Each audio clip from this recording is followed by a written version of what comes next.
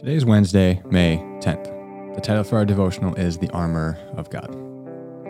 Yesterday, we spent some time clarifying our picture of how the Bible talks about evil spiritual beings.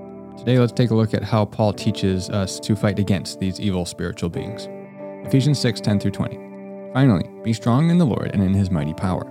Put on the full armor of God so that you can take your stand against the devil's schemes. For our struggle is not against flesh and blood, but against the rulers, against the authorities, against the powers of this dark world, and against the spiritual forces of evil in the heavenly realms. Therefore, put on the full armor of God, so that when the day of evil comes, you may be able to stand your ground. And after you have done everything, to stand. Stand firm then, with the belt of truth buckled around your waist, with the breastplate of righteousness in place, with your feet fitted with the readiness that comes from the gospel of peace. In addition to all of this, take up the shield of faith, with which you can extinguish all the flaming arrows of the evil one. Take the helmet of salvation and the sword of the Spirit, which is the word of God. And pray in the Spirit on all occasions, with all kinds of prayers and requests. With this in mind, be alert and always keep on praying for all the Lord's people. Pray also for me that whenever I speak, words may be given to me, so that I will fearlessly make known the mystery of the gospel, for which I am an ambassador in chains. Pray that I may declare it fearlessly as I should. First, we note that Paul says, when the day of evil comes. He doesn't say if, but when. This could refer to a special day of hardship and trial in a Christian's life that one must be prepared for, or it more likely refers to just this final era of evil, which is now present in the world, but we have not yet experienced in full. The passage then goes on to describe the different pieces of the armor of God that we need to put on in order to stand firm in the faith. Each of these pieces of armor represents a different aspect of our faith and spiritual life that we need to strengthen us in order to fight the spiritual battles we face. Remember, we're fighting with the armor of God that God has given us, and our strength is in the Lord and in his mighty power in verses 1 and 2. We could go overboard with this analogy, of course, but let's just briefly examine each one and its significance for our wrestling with the enemy. First is the belt of truth. Satan primarily works through the tools of deception. Jesus tells us that he is a liar and there is no truth in him in John 8:44-45. So the truth then is vitally important to combat his lies. Like a fraud agent studies the real currency so that he can spot any and every fraud, we must know the truth of God so well that we can spot any and every lie that the enemy attacks us with. This includes lies about ourselves. As we saw last week, we must not believe that we are more than God says we are, and we must not believe that we are less than God says we are. Second is the breastplate of righteousness. The breastplate is obviously important as it protects vital organs. The righteousness here could either refer to our righteousness in Christ, as Paul clearly teaches in his letter to the Romans, or our just right living. Just as all the others, things like truth, peace, faith, salvation, the Word of God, are gifts from God.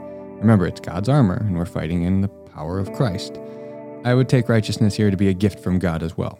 The breastplate that protects our vital organs from the attack of the enemy is the glorious truth that our righteousness is not in our own actions, but in the righteousness imputed to us by faith in Christ.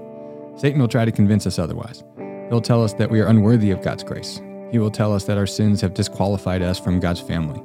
In the face of these lies, we can stand on the truth that our righteousness is not in ourselves, but in Christ. Third is the shoes of the gospel of peace. In the gospel, God has reconciled us to himself and one another. He has made peace through Christ's death on the cross. Whereas Satan sows division, God sows peace through Christ's death on the cross and the unity of the Holy Spirit. Next is the shield of faith. Paul emphasizes the shield by saying, in addition to all this, and by telling us its function, which is to extinguish the flaming arrows of the evil one. Faith is vitally important in Ephesians. In his commentary on Ephesians, Frank Thielman writes, faith in the gospel's witness to Christ Jesus is the means by which Paul's readers are saved, have access to God, and have Christ dwelling in their hearts. The common faith of Paul's readers binds them together in unity. In Ephesians 2:8, Paul tells us that our faith as an extension of God's whole work of salvation in a believer is a gift from God. Ephesians 2:8-9, for it is by grace you have been saved, through faith, and this not from yourselves, it is the gift of God, not by works, so that no one can boast. Again, this armor that we fight with in this battle against the enemy is all given to us by God. It's God's armor that he has gifted us with. Fifth is the helmet of salvation. Paul puts the last two in a new sentence with the verb translated here, take. This verb's primary meaning is to receive something offered or transmitted by another. In this sense, then, take, I think, is an unfortunate translation, but it means more like take up or take in hand or receive, and less go get it and take it. God has saved us and redeemed us from our sin, as we read in Ephesians 2, 1 through 10. In our salvation, we are assured that we're united with Christ. So we need to be assured that we are united with Christ through the Father's plan of salvation, through Christ's work on the cross and the Spirit's confirmation indwelling the believer. We cannot lose our salvation, so we must rest assured that this work of the Godhead is true and is fulfilled in us. 6 is the sword of the Spirit. The sword is not the Spirit. Okay? The sword is the Word of God, which is sourced in the Spirit. The Spirit is the one who has inspired the Word of God. The Spirit is the one who brings the Word to mind and confirms the truth of it in our life as believers. So the Spirit is essential in the administration and effectiveness of God's Word.